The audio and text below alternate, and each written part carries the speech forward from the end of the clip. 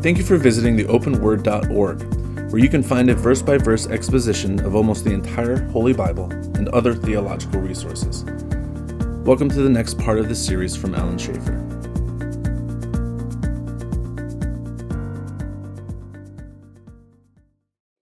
All right, well, let's open in prayer. Father, thanks for this night, and as we study your word, I pray that you give us understanding and insight, and we thank you for this opportunity to be here, to be exposed, Father, to what you would have us to understand. We just thank you for it, and thank you for this time.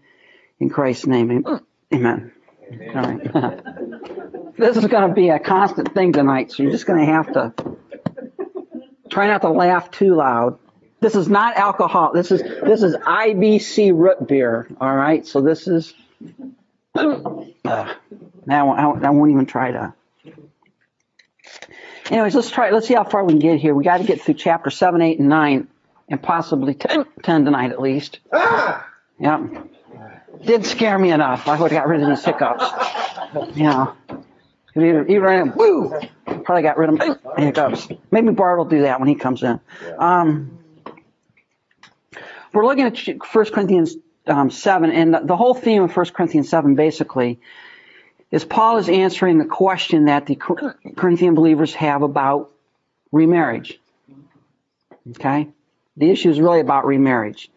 Now, why is that such an issue? And maybe I should have framed the background of this a little bit last time before we actually started going through the chapter. But depending on what church you land in, or like what denominational background you may come from or something like that. One of the big arguments that people have is this whole idea of divorce and remarriage. Okay? And the issue is over who can be divorced. And if you're divorced, who can be remarried. All right? And there are actually churches that this is a pretty big deal to them. And if you go in there and you're not of the right marital status, you might as well just leave and go somewhere else. I know a couple of churches in the area that just, if you go in there and you say you're divorced, they'll stamp a big D on your head, and that's the end of it, You can sit in the back corner maybe or something like that. But the whole question is, number one, is what makes or what is a valid divorce? And then the second thing is, if you divorced, what about this whole concept of remarriage? Okay. If you're divorced, can you be remarried? And that's a real question. There are some people that would say, all right, you can be divorced. I mean, the Bible allows that. But if you're divorced, you can never be remarried again. You got to remain single the rest of your life. You might as well just, you're stuck.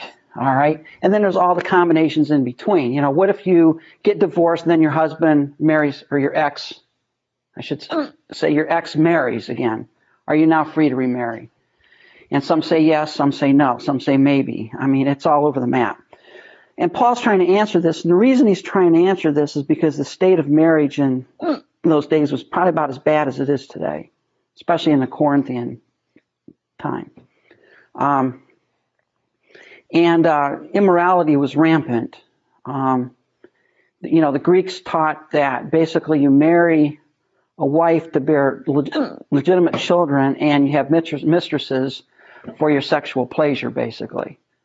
So it's sort of like what you see today. It's not much different. So the state of marriage is pretty bad in those days. And of course, now you've got people who are being born again in the church. They're coming to know the Lord. Pray that I'll get rid of these hiccups.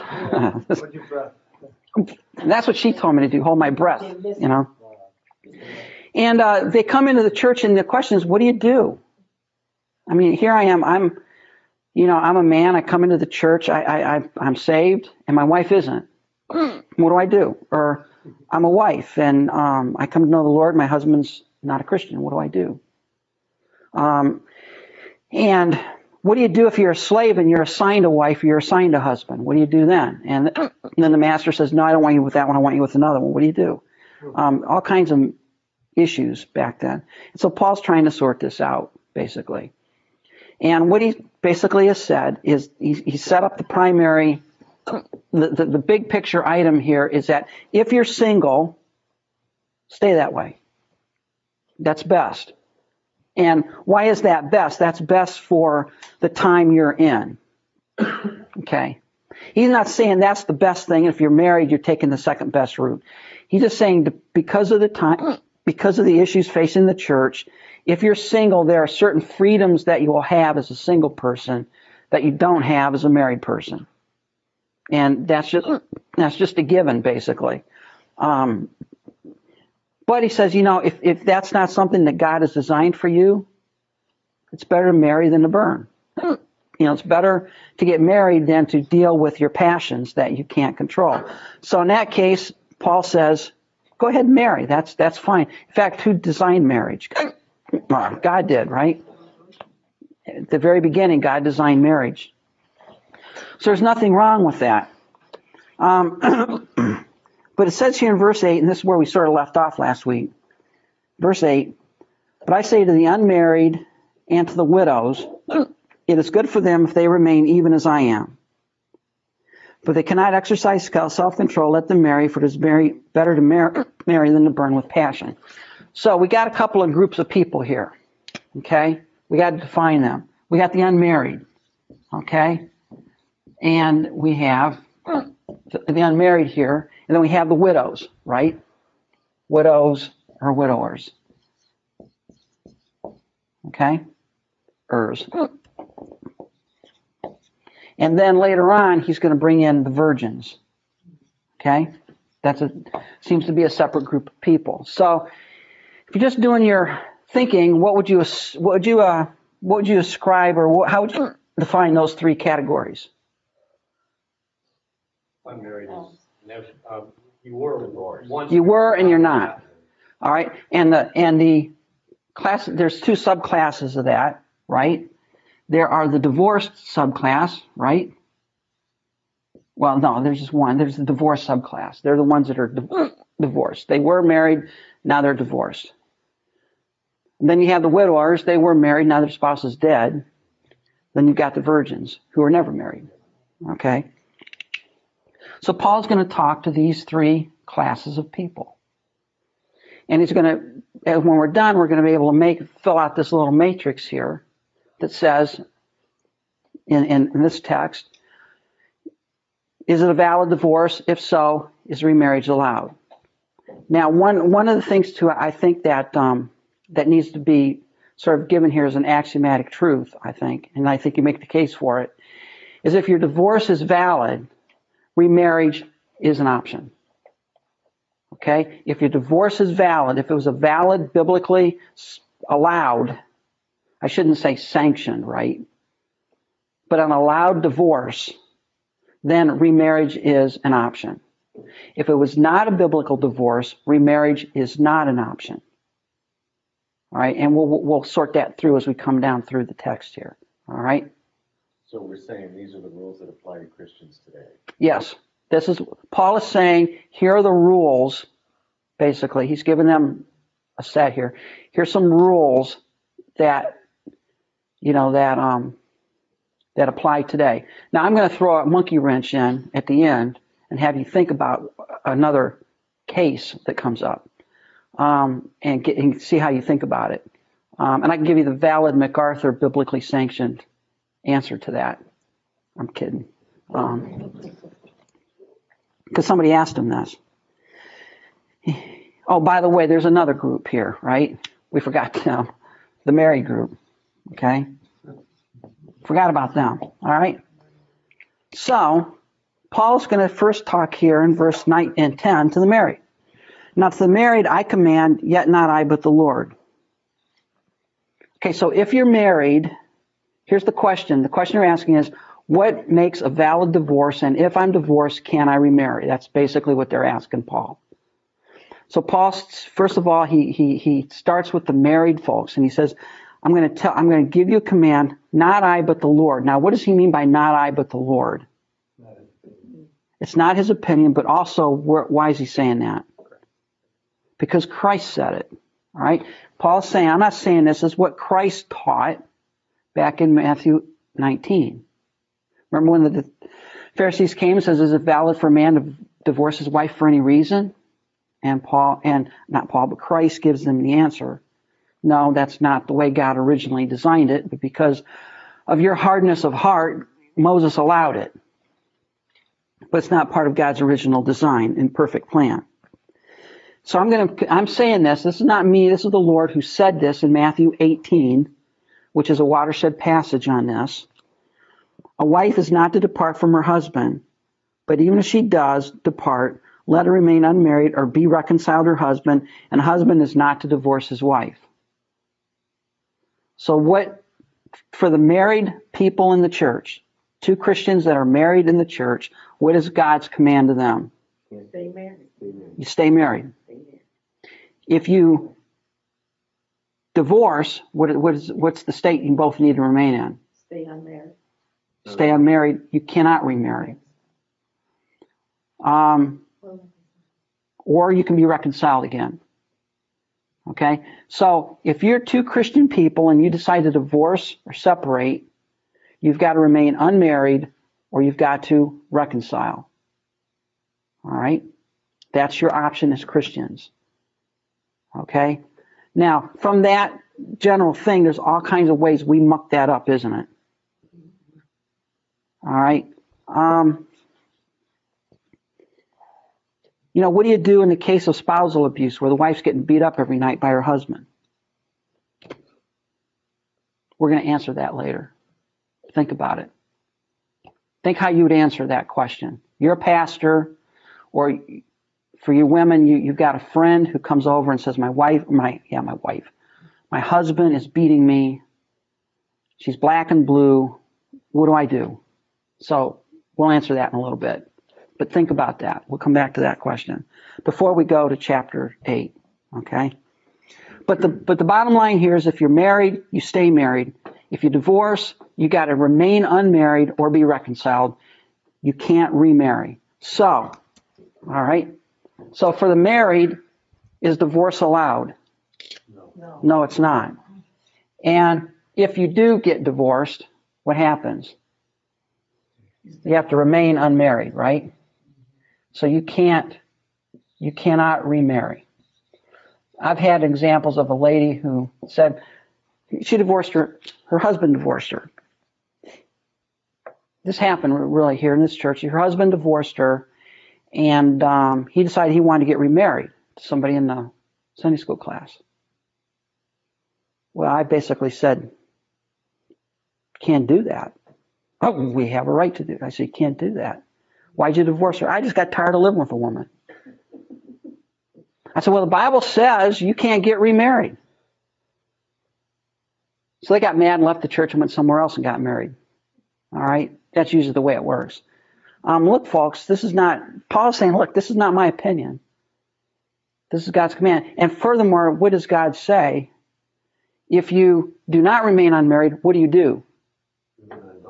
You commit adultery. And this is an interesting thing here. He tells the man that you got to understand the cultural connotation. In our culture, this is a little different. I got rid of my hiccups before you shut up, Bart. This is a cultural thing. In this culture, pretty much men divorcing women or women divorcing men is about 50-50, or in the legal system at least it's that way. Back then, it didn't work that way. The wife had no real legal rights to divorce her husband. She could leave him. She couldn't really divorce him. The man initiated the divorce in that society. And remember what Christ says, if you divorce your wife, what's the natural assumption that she's going to do? And why? She has to. She has to.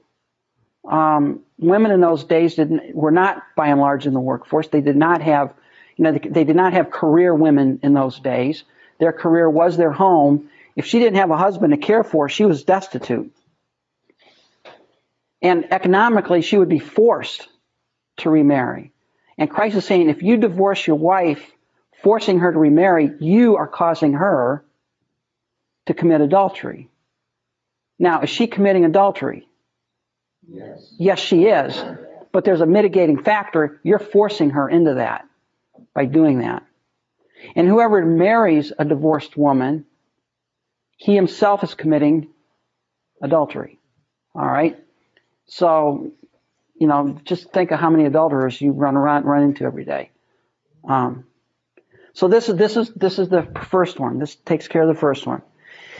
And then said, but to the rest, I, not the Lord, say. So I'm going to deal with the rest of the questions. I'm not dealing with the married folks. I'm going to deal with the unmarried, the virgins, and the widows. Do you see what's going there? Paul's not saying, look, this is my opinion. Because that's the way people wheedle out of this. Paul's just spouting his opinion. We can just ignore these next few verses here, But the rest, I, not the Lord, say, if any brother has a wife who does not believe, and she is willing to live with him, let him not divorce her. And if a woman who has a husband who does not believe, he's willing to live with her, let her not divorce him. So if you've got a mixed marriage, or one's a believer, one's an unbeliever, what is God's plan? Stay together. Stay together. Stay together. And why is that? Well, because there's a sanctifying. What's sanctifying there mean? Does it mean in the salvific sense of sanctifying someone? There's somebody rubbing off. Yeah. There's some blessing rubbing off. It's like Joseph, when he's in Potiphar's house, Potiphar, he benefited by having a Christian around. Not a Christian, but a believer. He benefited by having Joseph there. All right? The point is, if you've got a mixed marriage, stay with her. Stay with your wife. Stay with your husband. If they're willing to live with you, and if they put up with your religion and that, hey, do it. And not only that, but your children now have what? A sanctifying influence. It's all about influence, folks. See, we as Christians, we understand the power we have is influence. You can't change people, but you can influence them. That's what Peter's saying. Remember in 1 Peter 3, where it tells the wife, now for Pete's sake, don't nag your husband into the kingdom. If you want him to believe, be the best wife you can be, and he's going to see the difference and be drawn to that. And by the way, husbands, you treat your wives the same way. You treat them with respect. Anybody know Tony Evans? Yeah, old Tony. Yeah, he was talking about his dad who became a Christian. I don't know if you knew this. He came from a pretty rough family, and his dad and mom used to, pretty wild, I guess. And his dad became a believer, and his mom, she liked to go ballistic. She couldn't stand it. She treated his dad like dirt. I mean, he said she used to fight and scream and yell, and just made his life miserable. And what he had to do finally, he had to get up at 3:00 in the morning to go down and read his Bible, because that's the only time he could read it without getting attacked by her. And he said he did that for months, where his mom just really. Then he said one day his dad was there, and his mom went down and asked him, says, I've tried everything to get you out. What's different about you? And she became a Christian, by the influence of, his actions.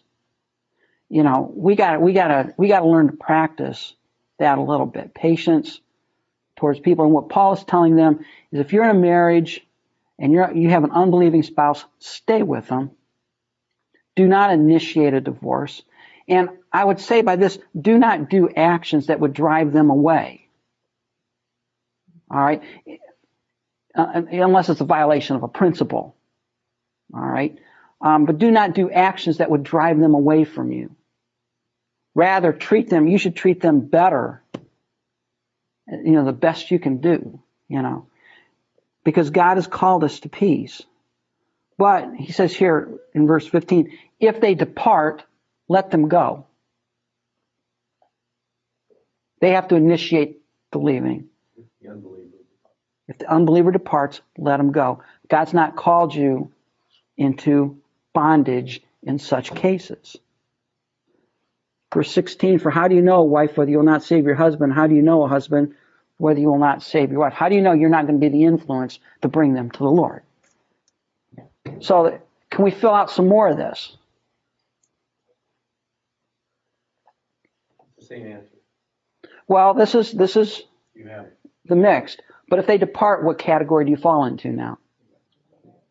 You fall in the unmarried part. Okay? So, if you fall in the unmarried part, That is unbelieving spouse. an unbelieving spouse leaves you. You become divorced. Is it allowed? Yes. Yes, because Paul just said it. You can't initiate it, but if it happens, okay, now, can you remarry? No. No. Boy, she's a great legalist. I love, to have a good legalist.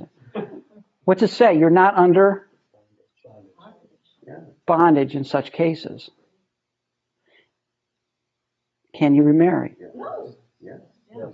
Why can't you remarry? Because you got a divorce and you're not supposed to be remarried. If he just left you.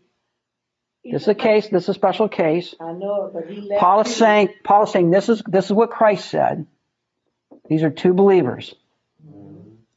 You've now got a case where you've got a believer and an unbeliever in a marriage. One walks out. One abandons the believing spouse. Well, you probably knew that when you married. You may have become a Christian after they were married. That's the implication here. So he left you, but you're still not supposed to marry. You're supposed to wait till if you can reconcile. Well, Paul says you can. Paul says you can. Just like adultery. Paul says you can. He says you're not under bondage in such cases, because later on he's going to say the unmarried and widows, it's better that they remain as they are, but if they can't, they can be remarried. So if the unmarried can become remarried validly, what's a valid way to become unmarried? The valid way of becoming unmarried is you have an unbelieving spouse leave you. Well, there's an out for every marriage. Yeah. Because if there's, I'm not disagreeing with that answer, but what they're saying, I'm not going to disagree with Christ, but what they're saying is that anytime you have a divorce in a Christian home, they're going to claim that this person who caused the divorce was an unbeliever to begin with. You have to make that case. He's a lawyer. That's the legal mind coming out. You always got, that's the legal mind. Now, Bart would have you just fill out some worksheet, that comes down at the bottom. You got to figure out whether you can take the deduction or not, But the whole point there, Paul is saying if an unbelieving spouse leaves, let him go. You're not under bondage. And later on, he makes the case that the unmarried and virgins can do what? Marry. So how do you become an unmarried person? Validly in this text, in this context, how do you become a validly unmarried person? An unbelieving spouse leaves. That's what it's talking about. You got to put it within this context. You don't like what Paul says, you take it up with him. All right? And then it says here in verse 17, the other thing here is sort of, but as God has distributed each one, as the Lord has called each one, so let him walk. And so I ordained in all the churches, was anyone called while circumcised? Let him not become uncircumcised.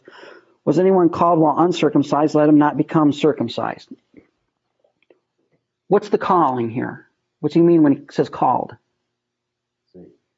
Yeah, that's a good Calvinistic 5-point term, right? Very good one. You are called. There's a general call, right? Whosoever will may come. Then what's the effectual call? You come, you're in, right? There comes a point in all of our lives when that general call in all of us became an effectual call. That's when we were saved. And Paul is saying, as a general rule, stay where you are when you're saved. Following what I'm saying? If you are circumcised, who's the circumcised person? Jew. So don't become uncircumcised. That's sort of hard to do, but yeah. If you are uncircumcised, don't become circumcised. All right? Remain as you are called. Because circumcision is nothing and uncircumcision is nothing, but keeping the commandment of God is what's matter. It's not the circumcision. This is in the church context, right? In the church context, circumcision, uncircumcision, what's God really looking for? The heart. The circumcision of the heart. So, verse 20, extension. Let each one remain in the same calling in which he was called. Were you called while you were a slave? Don't be concerned about it. But if you can be made free, use it. If you're called a slave, just because you're a Christian doesn't mean you don't have to listen to your master anymore. Well, I'm a Christian. I have a higher authority I listen to. I listen to God. I don't have to listen to my master. I can do my own thing. And Paul is saying, no. If you were a slave when you were called to be a believer, stay there. Now, if you happen to become free, great, go for it, use it. But one of the things sometimes Christians have is, I'll get on my little soapbox here a little bit. But as a Christian, sometimes we, in the workforce, we think, well, I don't have to really do a good job for the company. After all, it's going to go to that great big bonfire of 2 Peter 3. It doesn't really matter what I do because, hey, this is not eternal. All I'm doing is, putting hubcaps on a car. How eternal can that be? I'm not a preacher or something. So it really doesn't matter how well I do my job. What's Paul telling you here?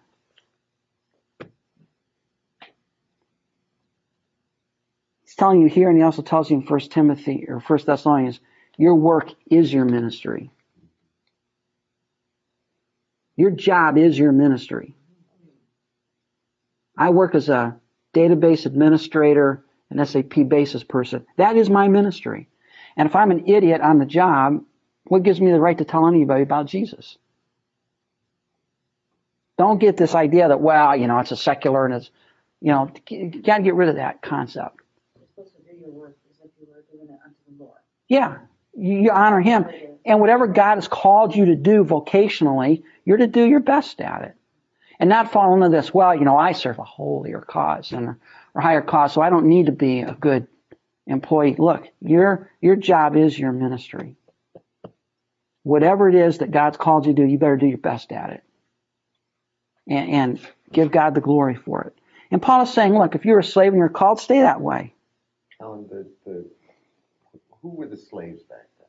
I mean, we think Most of people. Somebody who was, as a teenager, they were kidnapped into work somewhere. Some of them were born into that. The vast majority of Roman Empire, yeah, they were actually slaves. They were property. So you're broke or you owe something. You could sell yourself into slavery to pay a debt. So that's a choice. In some cases it was, in a lot of cases it wasn't. You could be born into slavery. The vast majority of the Roman Empire was slavery, but in many cases slaves weren't treated. There are some masters that treated slaves very badly, but others were treated very well. Doctors, lawyers. There are slaves that were doctors, slaves that were lawyers. Tax guys, probably even some slaves, look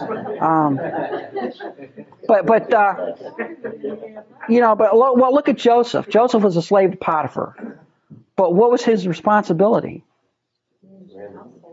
That's a big, that was a lot of responsibility. Potiphar, in fact, Joseph said, Potiphar's entrusted everything in his house but you to me. I said that to his wife. I mean, that's all. Now, Joseph couldn't say, well, I don't like working for Potiphar. I'll go work for Joe Blow next door. He couldn't do that. He didn't have the mobility, but he had a lot of responsibility and respect. There are some servants that were treated very well. And that was the economic structure of those days. They didn't have like the middle class, like economy and structure that we have. It was a different way of living. And Paul is just saying, if you're a slave when you're a Christian, stay that way. But if you can get free, do it. But don't make that your like, well, I'm a Christian now, I have to be free. I have to do that. You don't have to. And then he says, for he who is called in the Lord, while a slave is the Lord's freedman. You might be a slave to a man, but God's made you free, right? Likewise, he who is called while free is Christ's slave. You are bought with a price. Do not become slaves of men. Brethren, let each one remain with God in that state in which he was called. Let each one remain in the state. Now, why did Paul toss this thing into the middle of this whole discussion of divorce and remarriage? What's the 3 rules of biblical interpretation? 3 most important concepts.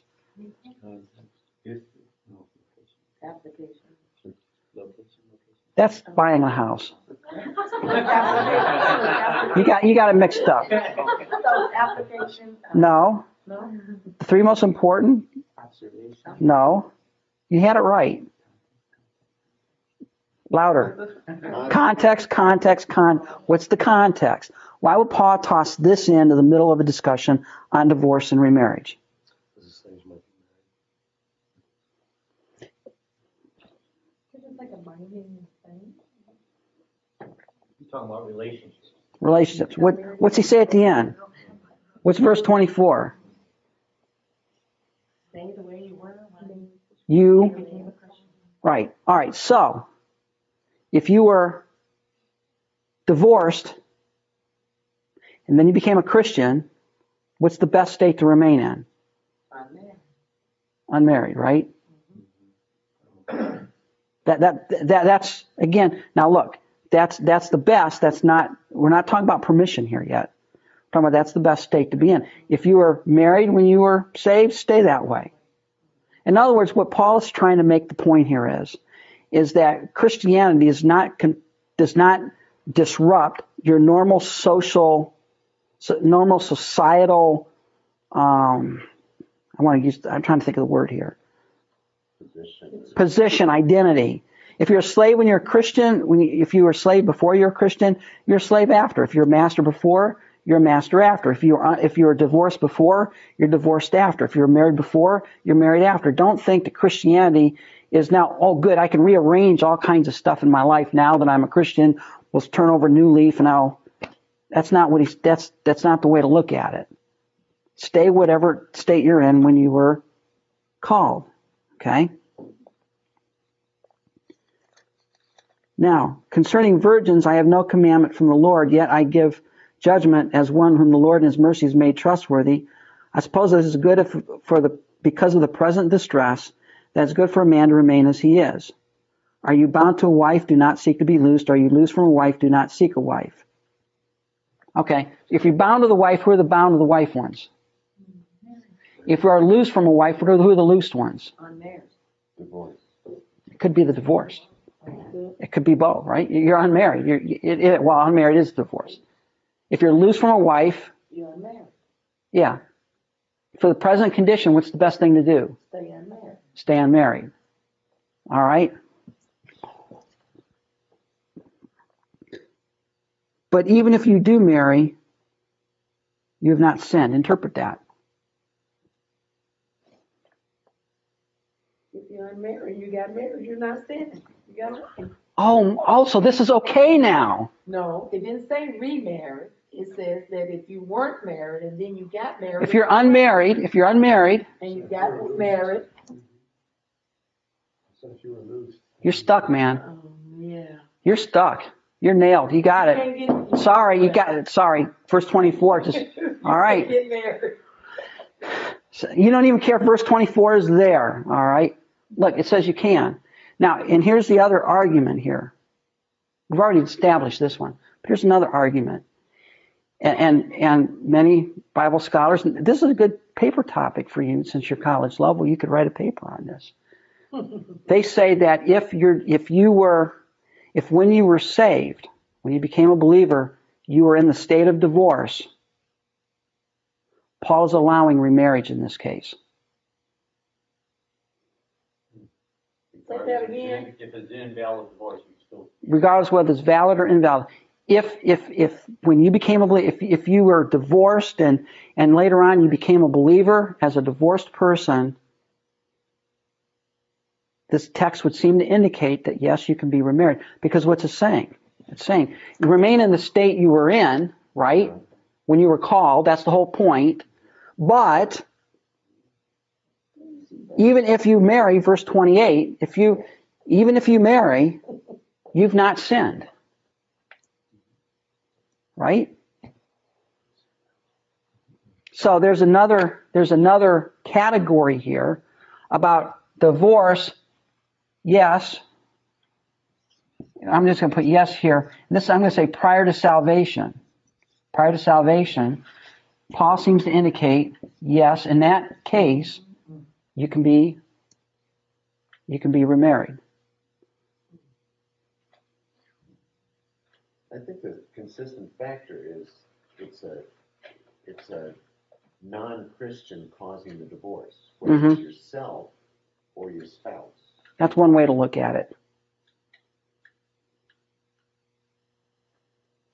Okay, but what if when you become a Christian, you're living in adultery? Get married. Because you've got two invalid. Yeah, Okay, get married. get married. Yeah.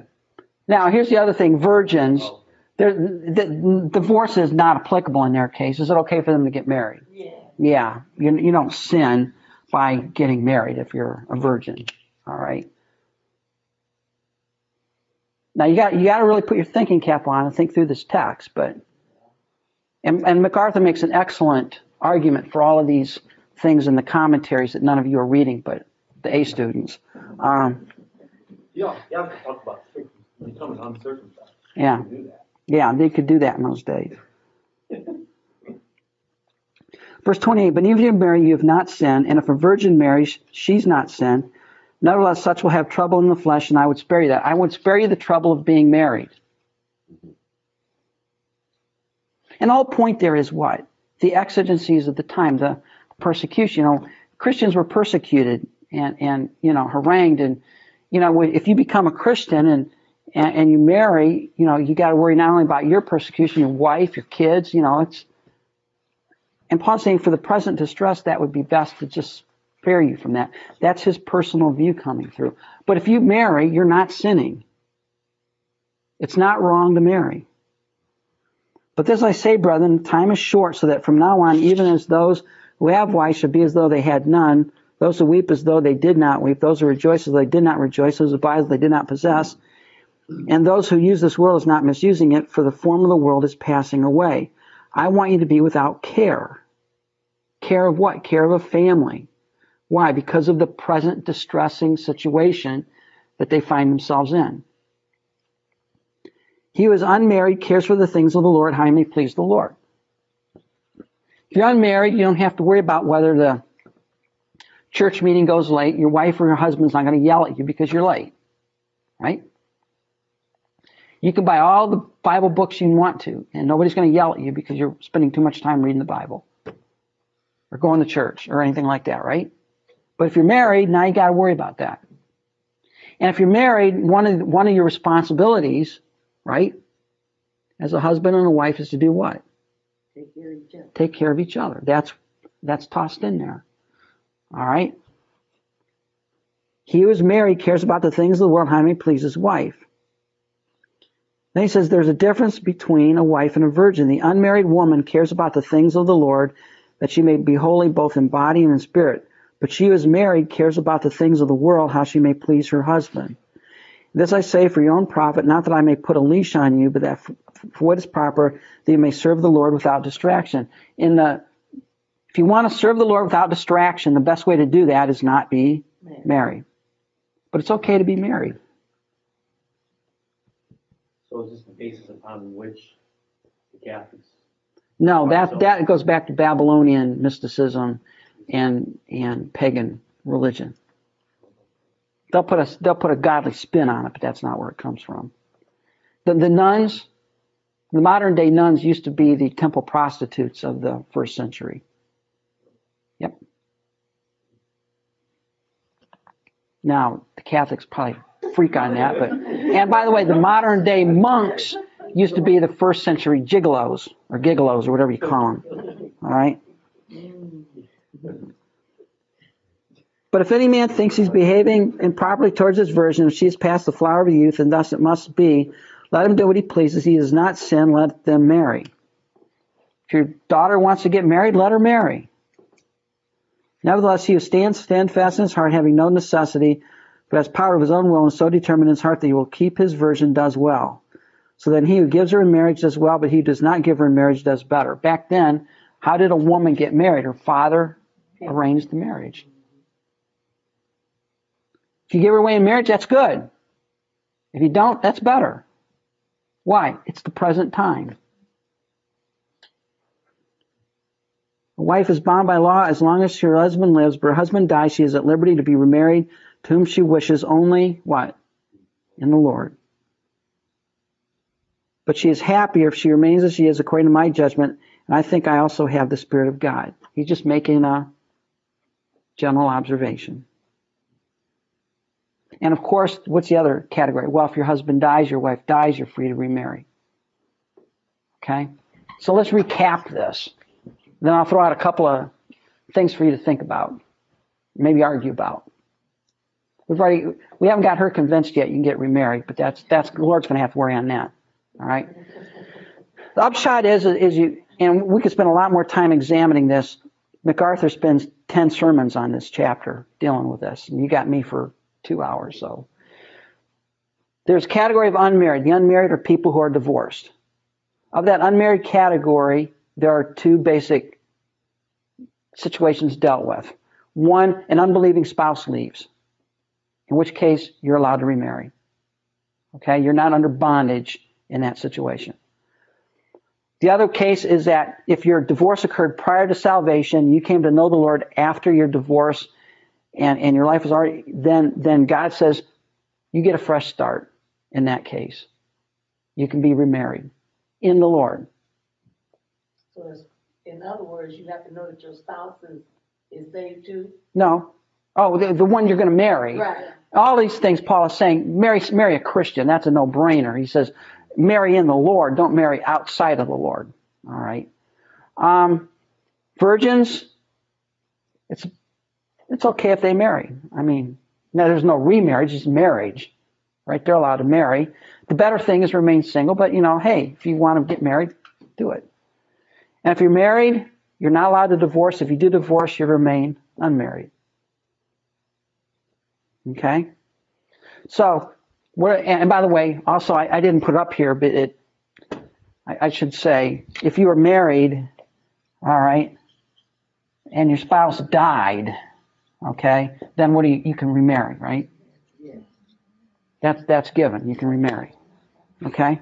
So if your husband would commit adultery, you're both Christians, Mm-hmm. can you remarry in that case?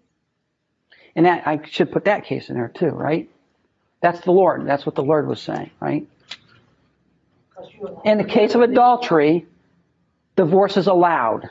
There's the whole point. Here's the whole point. The whole point is that the divorce is valid, remarriage is given. If divorce is allowed, remarriage is a given. You can't get remarried. Okay? And then, of course, the other one here is what you've said. You're married, all right, and there is adultery involved. And by the way, that adultery can be all kinds of things. We'll talk about that. I'm going to throw some monkey wrenches here to figure out. Adultery, you are allowed to what? Remarry. Okay?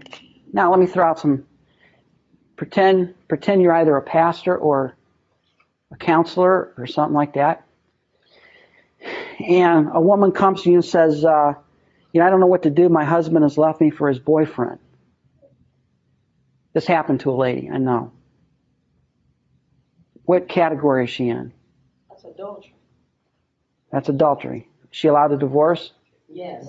Yes. Big bracket, bro. Huh? It's a big bracket, adultery. Adultery is a big bracket. Okay? So in that case, she would, and it's valid. It's a valid divorce. Right. Therefore, she's allowed to remarry. Okay? All right, here's another one. A lady comes into you and says to the pastor or to you as a counselor, saying, my husband's been beating me for 5 years and he's finally left me. He says he's not going to divorce me. He just left and went off living on his own. What do I do? Okay? How'd you answer her? He claims to be a Christian, but he's beaten me for the last 5 years. He doesn't go to church. He exhibits no evidences of spiritual life. What do I do?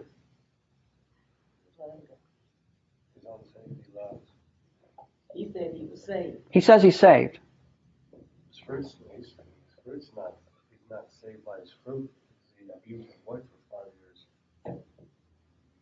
Well, I think, and MacArthur brought this out on one of his Q&As, which I thought was a good thing. He says, I think what happens there is you bring Matthew 18 in. What's Matthew 18?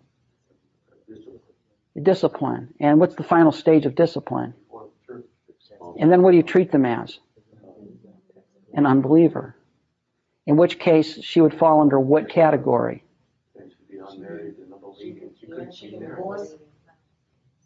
She would fall under the unbelieving spouse category.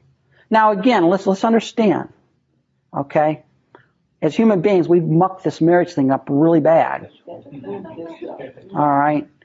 And so, in that case, would it be valid for that woman to remarry? I think you can make the case for that. And let me put one other principle up here that some of you may have to think about.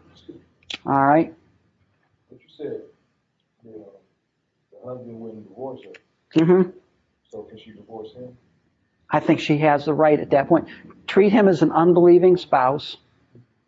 All right? If he leaves, I think you can make the case that she is free. You treat him as an unbeliever. You treat him as abandoning her. Now that's. What if she leaves for her own safety, though? She's really abandoning, or is that just... No, if she leaves for her own safety, that's being bright. That's being smart. The Bible does not say stay there and get yourself beat every night. There's no godliness in that. But I think here's another principle that we need to consider. These are the broad categories. There's all kinds of little refinements.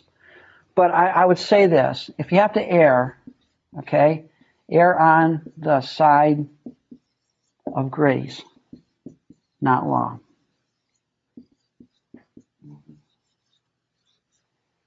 It doesn't mean you ignore the laws, right? Where there's a clear application of this, you go with it.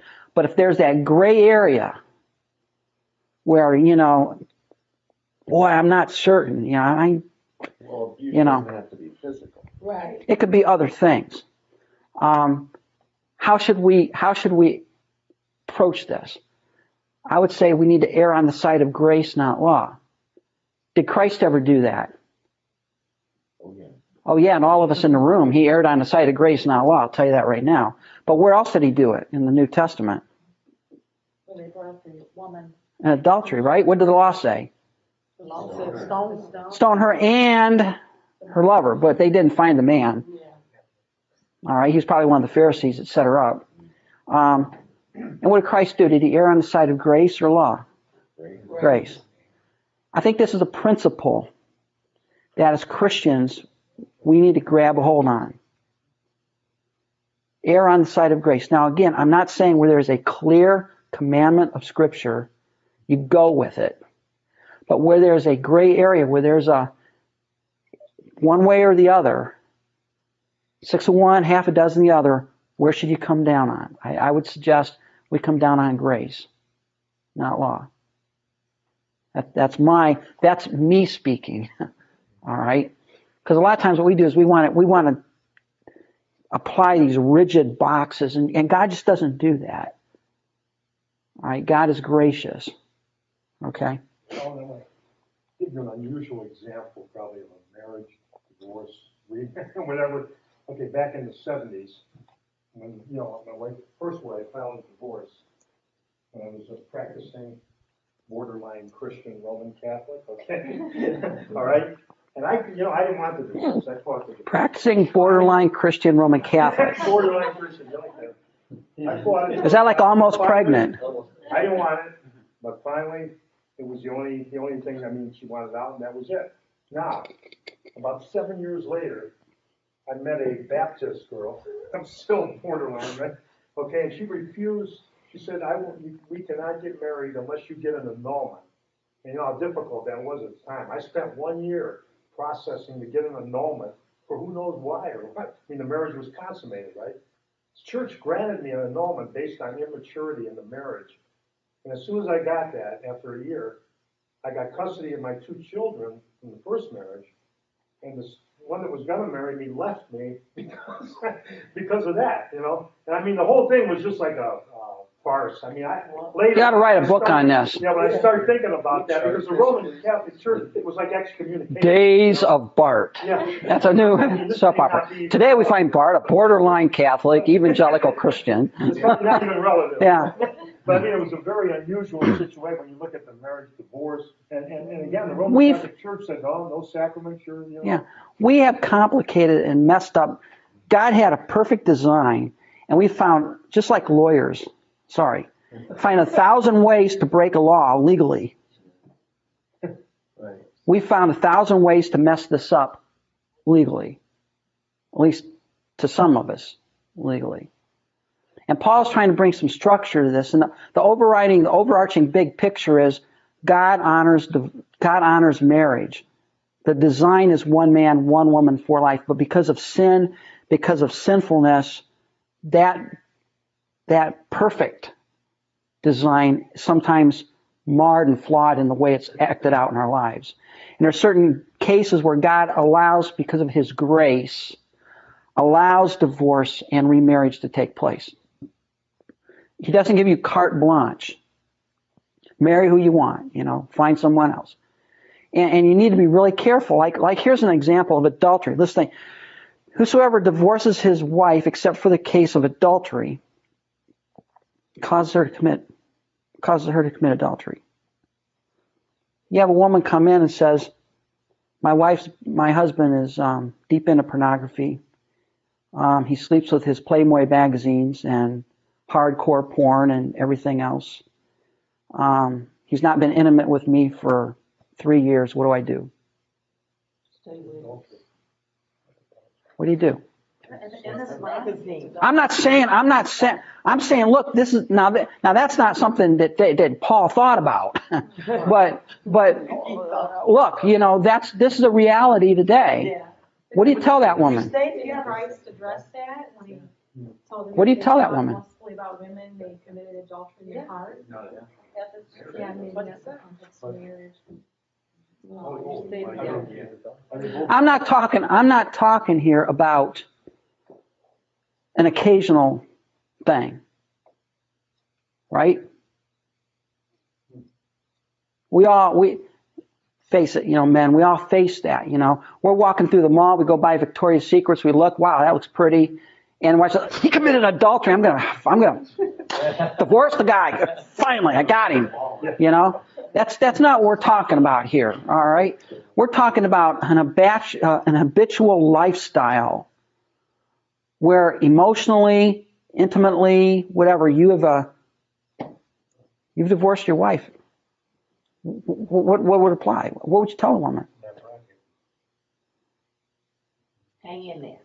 But there was nothing that said a believer could leave an unbeliever. Only the unbeliever could. A believer can leave an unbeliever if, in a case of adultery. That's a trump card. In case of adultery, yes. Yeah. But the question is, you have to ask yourself: Did that wife or that husband, did they commit adultery? I would be hard pressed to make an argument against it. Yeah. Well, I would also say if they're both believers. Now, I would also counsel the wife. Right, there could be reconciliation. There's an issue here. If this is exposed and the man is saying, look, I really got a problem here, and there's an effort to deal with it, to overcome it, to work through it, look, I would recommend that the woman hang in there. I've done that before. I've recommended that hang in there. If he's willing to work through it, hang in there. Don't leave. If you get counseling, hang in there. But if he just says, if he says buzz off and he wants his pornography and he wants it's time for you Time to go. to leave, are you allowed to get remarried in that case? Yes. I would say, yeah, you are. What you say with people that I've counseled people that have been married to addicts, drug addicts, and every weekend they're gone. I know a lady that has 3 kids and her husband Friday to Sunday or Monday he's gone. That's a tough one now. The crack, he destroys the family.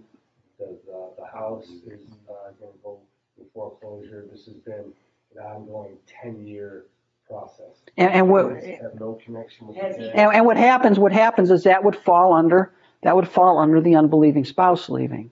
Yeah. Yeah, but don't you have to give him a chance to get him? Yeah, I mean, this is habitual. You said he had for 10 years. It's more abusive. Yeah. It's the same with the person. And again, are there any hard and fast, rigid rules to this. Well, in some cases there are. He did or he did not commit adultery. And don't worry about what what is means. Depends on what you mean by the word is, I guess. Don't get into that. He did or he didn't. All right. In families that the father has molested the kids, and it's a habitual. Then it's in that case divorce is First thing. Right. God does not say stand there and allow yourself to be abused. But I think within this framework here, and we can't exhaust all the discussion on this. But I think within light of the framework here, there are things that you can hang your hat on to help you work through these things. All right? And if you have to err, for Pete's sake, err on the side of grace, not law.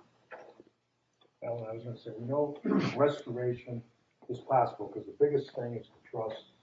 And as you know, in this church, I gave a testimony to all this. Mm-hmm. You worked through this. I even gave it in the class here a couple of years ago. I mean, it was very bad, and I mean, it was restored through the grace of God. I mean, it took a few years, but there's always a chance. Now, that may not always be, and we even have a ministry going now that I'm facilitating with respect to some of that. But it's a tough thing. It's really a tough thing because the trust factor is just wiped out once it's exposed.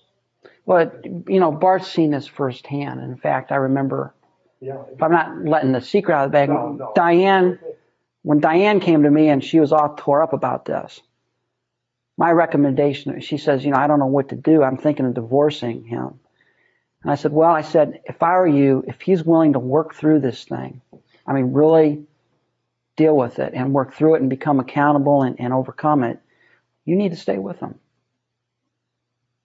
She did. It was a very difficult time. It was a very hard time for her to do that, but she did. It's tough on her. I mean, we made it. And that's what God would have.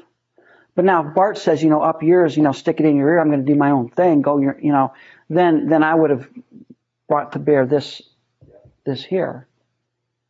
All right? It just seems to me that you can use unbelieving spouse for anything. You can use it for porn, druggies, alcoholics, gamblers. If you make the case for unbelieving spouse, you utilize Matthew 18 before the whole body, and he's treated as if he's an unbeliever, then it seems to be a loophole for everybody. I would say no, it isn't. It's not a loophole. How do I put it? You're thinking like a lawyer, which is a good thing because you are one. I've seen that work. I think it comes down to an individual basis. Yeah. All right, and you'd have to ask that person, do you want to divorce your husband just because he's irresponsible with money, and you want to treat him as an unbelieving spouse? Do you have some ulterior motive going on here? Because the Bible would suggest that she hang in there with him. Now, where it does make a significant exception is in the sexual arena. Okay. Well, in this case, you've got someone who's on crack cocaine. He's endangering the family. Now, that's some other things. Is this endangering the family? Is it endangering the life of the kids? Is it endangering people? You got something else coming in there. And although you might have to treat it on an individual basis, if I was in the spot of having to counsel this woman or this man, I'd want to spend some time trying to dig in. What is their real motivation? Is their real motivation, look, I don't want to leave, but I'm running out of options? Or is their motivation is, I can't wait to unload this turkey to get someone else?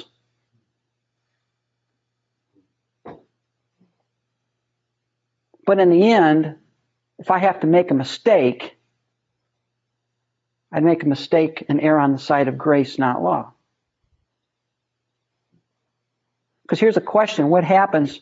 What do you do if you're the pastor of a church and you got a couple that come in and says, they give you their history, say, well, we have one thing. It says we both were Christians and we divorced our spouses. We didn't have a biblical divorce and we got remarried. We didn't know about all of this. We're married now. What do we do? Well, what would you tell them? Well, you're married now. And what will God do? You know, God can forgive all your sins, even divorce. You know that. Now you would want to make sure that the marriage they have now is a growing, thriving marriage. But look, you know, folks, that's water over the dam. The state you're in, stay there. You know, don't say I'm going to divorce and go back to the first. You know, don't go down that path. Well, we better leave this topic here. We could talk a lot more on it, but Alan, just as a monkey wrench, since you're throwing them, just don't hit me too hard. gay marriage, of course, is out, but By definition, they'd both be dead. So, yeah, there would be no marriage between two dead people. They've been stoned. what about in today's society, civil gay marriage? It's wrong, but you know, it's a non-Christian society with in a sinful world. As Christians, should we vehemently oppose? Only somebody from Oberlin would ask that question. What is that? What is It's a man. Instead of calling it marriage. Yeah, it's at. Here's for all valid intents and purposes. Here's my opinion. I think marriage is a special word that should be reserved. I think we need to fight for that. Marriage means something, not civil unions or what. Marriage is a special word, is a word to depict the relationship between a husband and wife. It's been in society for thousands of years. I see no reason to change it, in spite of what the Democrats want to do, and some Republicans. If you want to have civil unions, we have a constitutional form of government, a representative form of government that would allow something like that to be defined by the legislature. If they do that, I don't agree with it. I don't think it's right, but I can't stop it. You know, Just knowing where to draw the line. personally, personally in my life, I don't care whether you call it a civil union where they just live together. It's still wrong. It's still wrong. And what you see here, the danger you see in this whole thing you brought up, is the struggle for sinful man to legitimize their actions and criminalize anyone who says that they're not okay. Now, you want to live in a civil union? I can't prevent that. But don't tell me that I have to think it's okay. But that's where we're headed. It's a hate crime. Well, in Canada, they're trying to pass it as a hate crime. You know, and, you know, we should expect it. It's the end of the age. What do you expect? Right. You know, we're working our way down. We're scraping our way down to the bottom of the barrel in Romans 1. We've hit the crud at the bottom. We're now scraping through that to go deeper, I think. But, John, you were going to say something. Well, before you get off the marriage, one man, one wife, as in Timothy, how do you relate that? What's your understanding of that prior to salvation of somebody who's serving as a deacon or as a pastor? There are some churches that hold that person's forever. Okay. Timothy says the elder of the church must be the husband of one wife. I'm an elder. Okay, which sort of eliminates women elders, right? Right.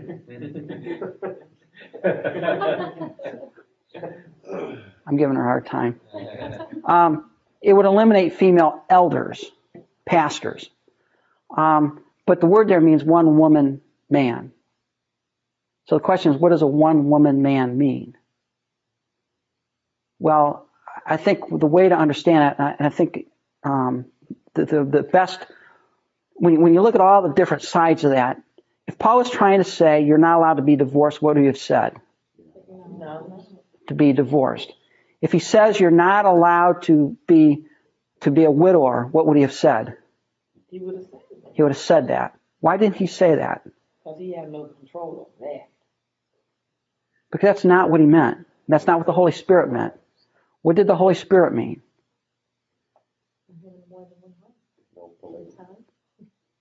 Well, what the Holy Spirit means is that man, whoever's your elder, needs to be totally devoted to what? One woman. All right?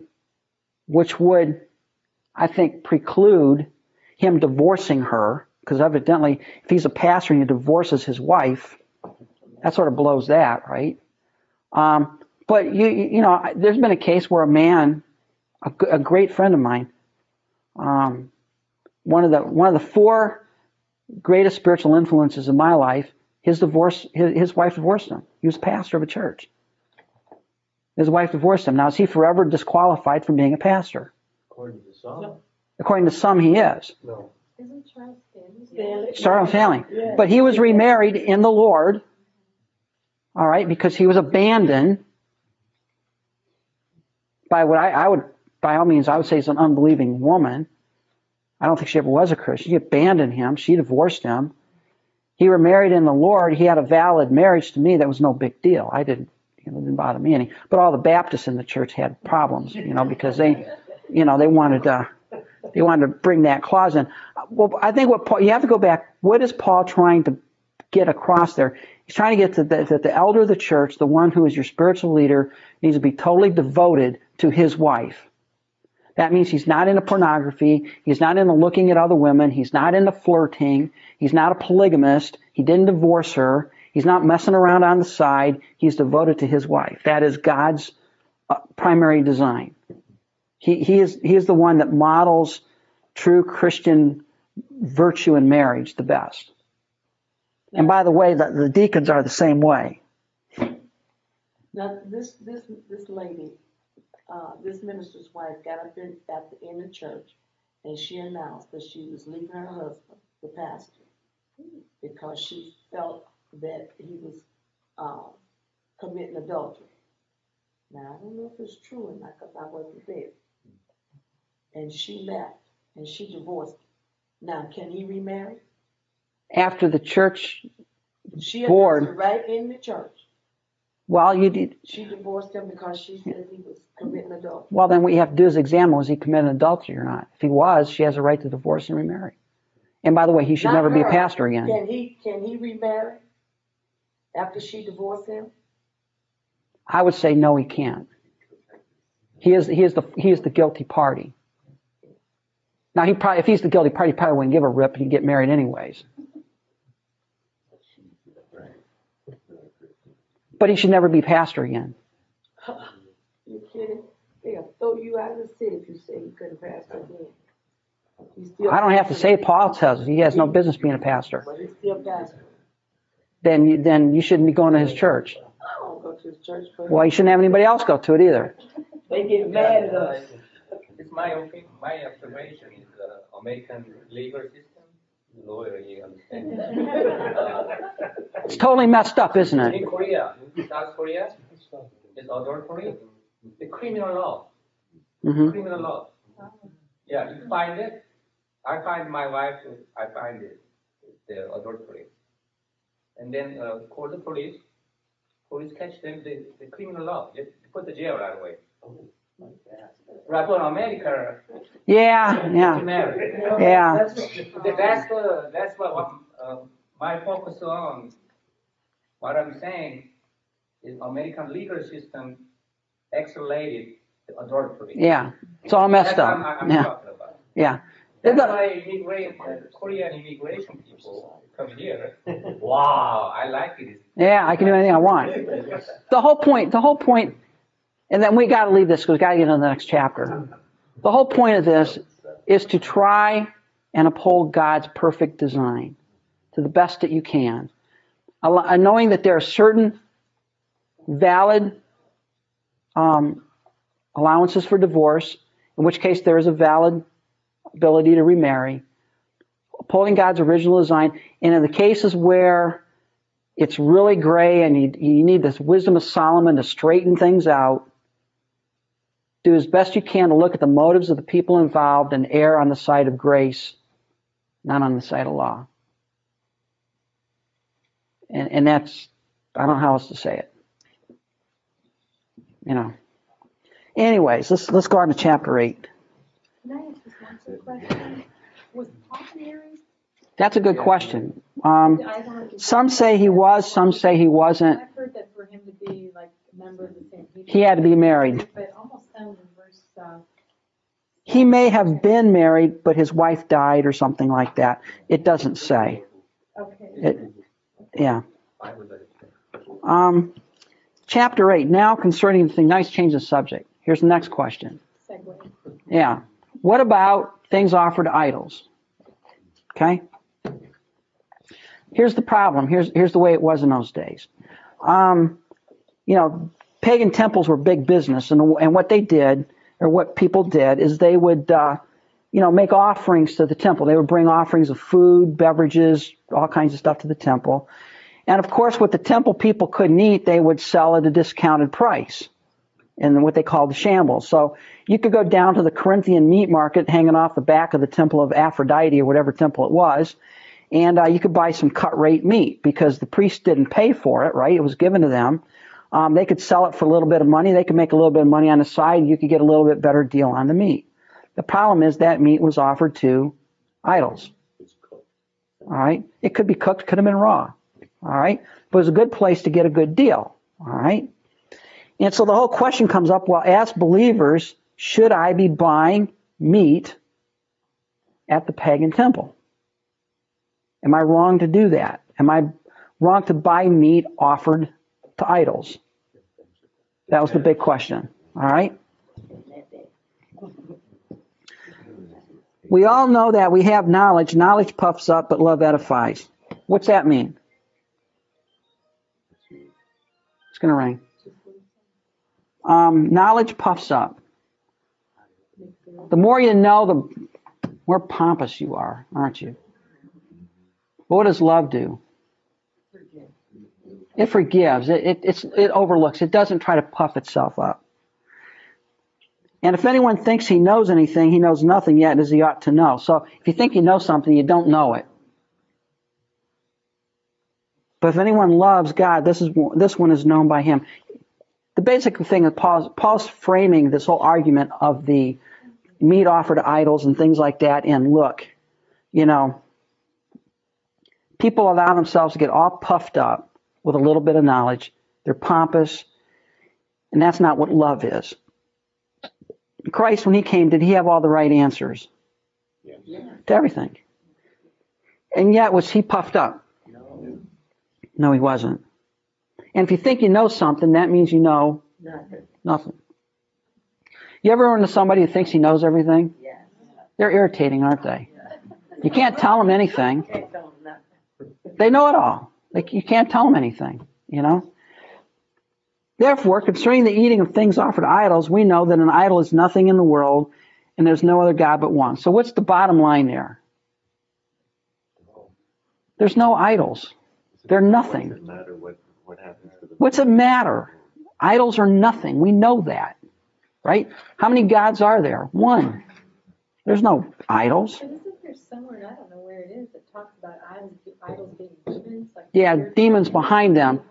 Yeah, but what's to that then? That's not. Paul is basically saying here, an idol, a true God, an idol is nothing in the world. It's a hunk of rock. It's a piece of metal. Now, there may be demonic forces behind that to lend some credence to drawing people away, but the idol itself means nothing. There's only one true God, right? I mean, Isaiah 40 through 48, God says, let's bring in another God that can tell the end from the beginning. I looked at you guys, and when you were driven out in captivity, your gods were on the back of carts. What kind of God is that? You got to carry him out of harm's way.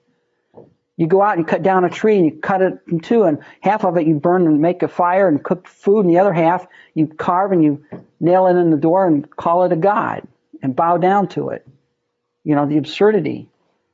For even if there are so-called gods, whether in heaven or on earth, as there are many gods and many lords, yet for us there's one Lord. There might be other demon powers, there may be other things, but for us as believers, how many gods are there?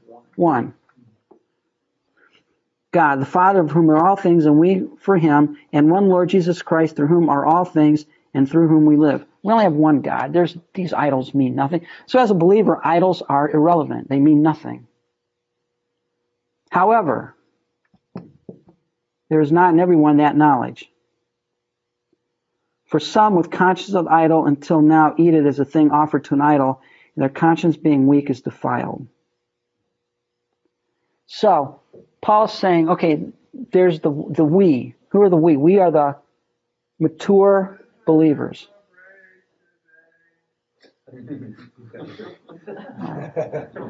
Somebody ought to put him out of his misery, you know. Yeah.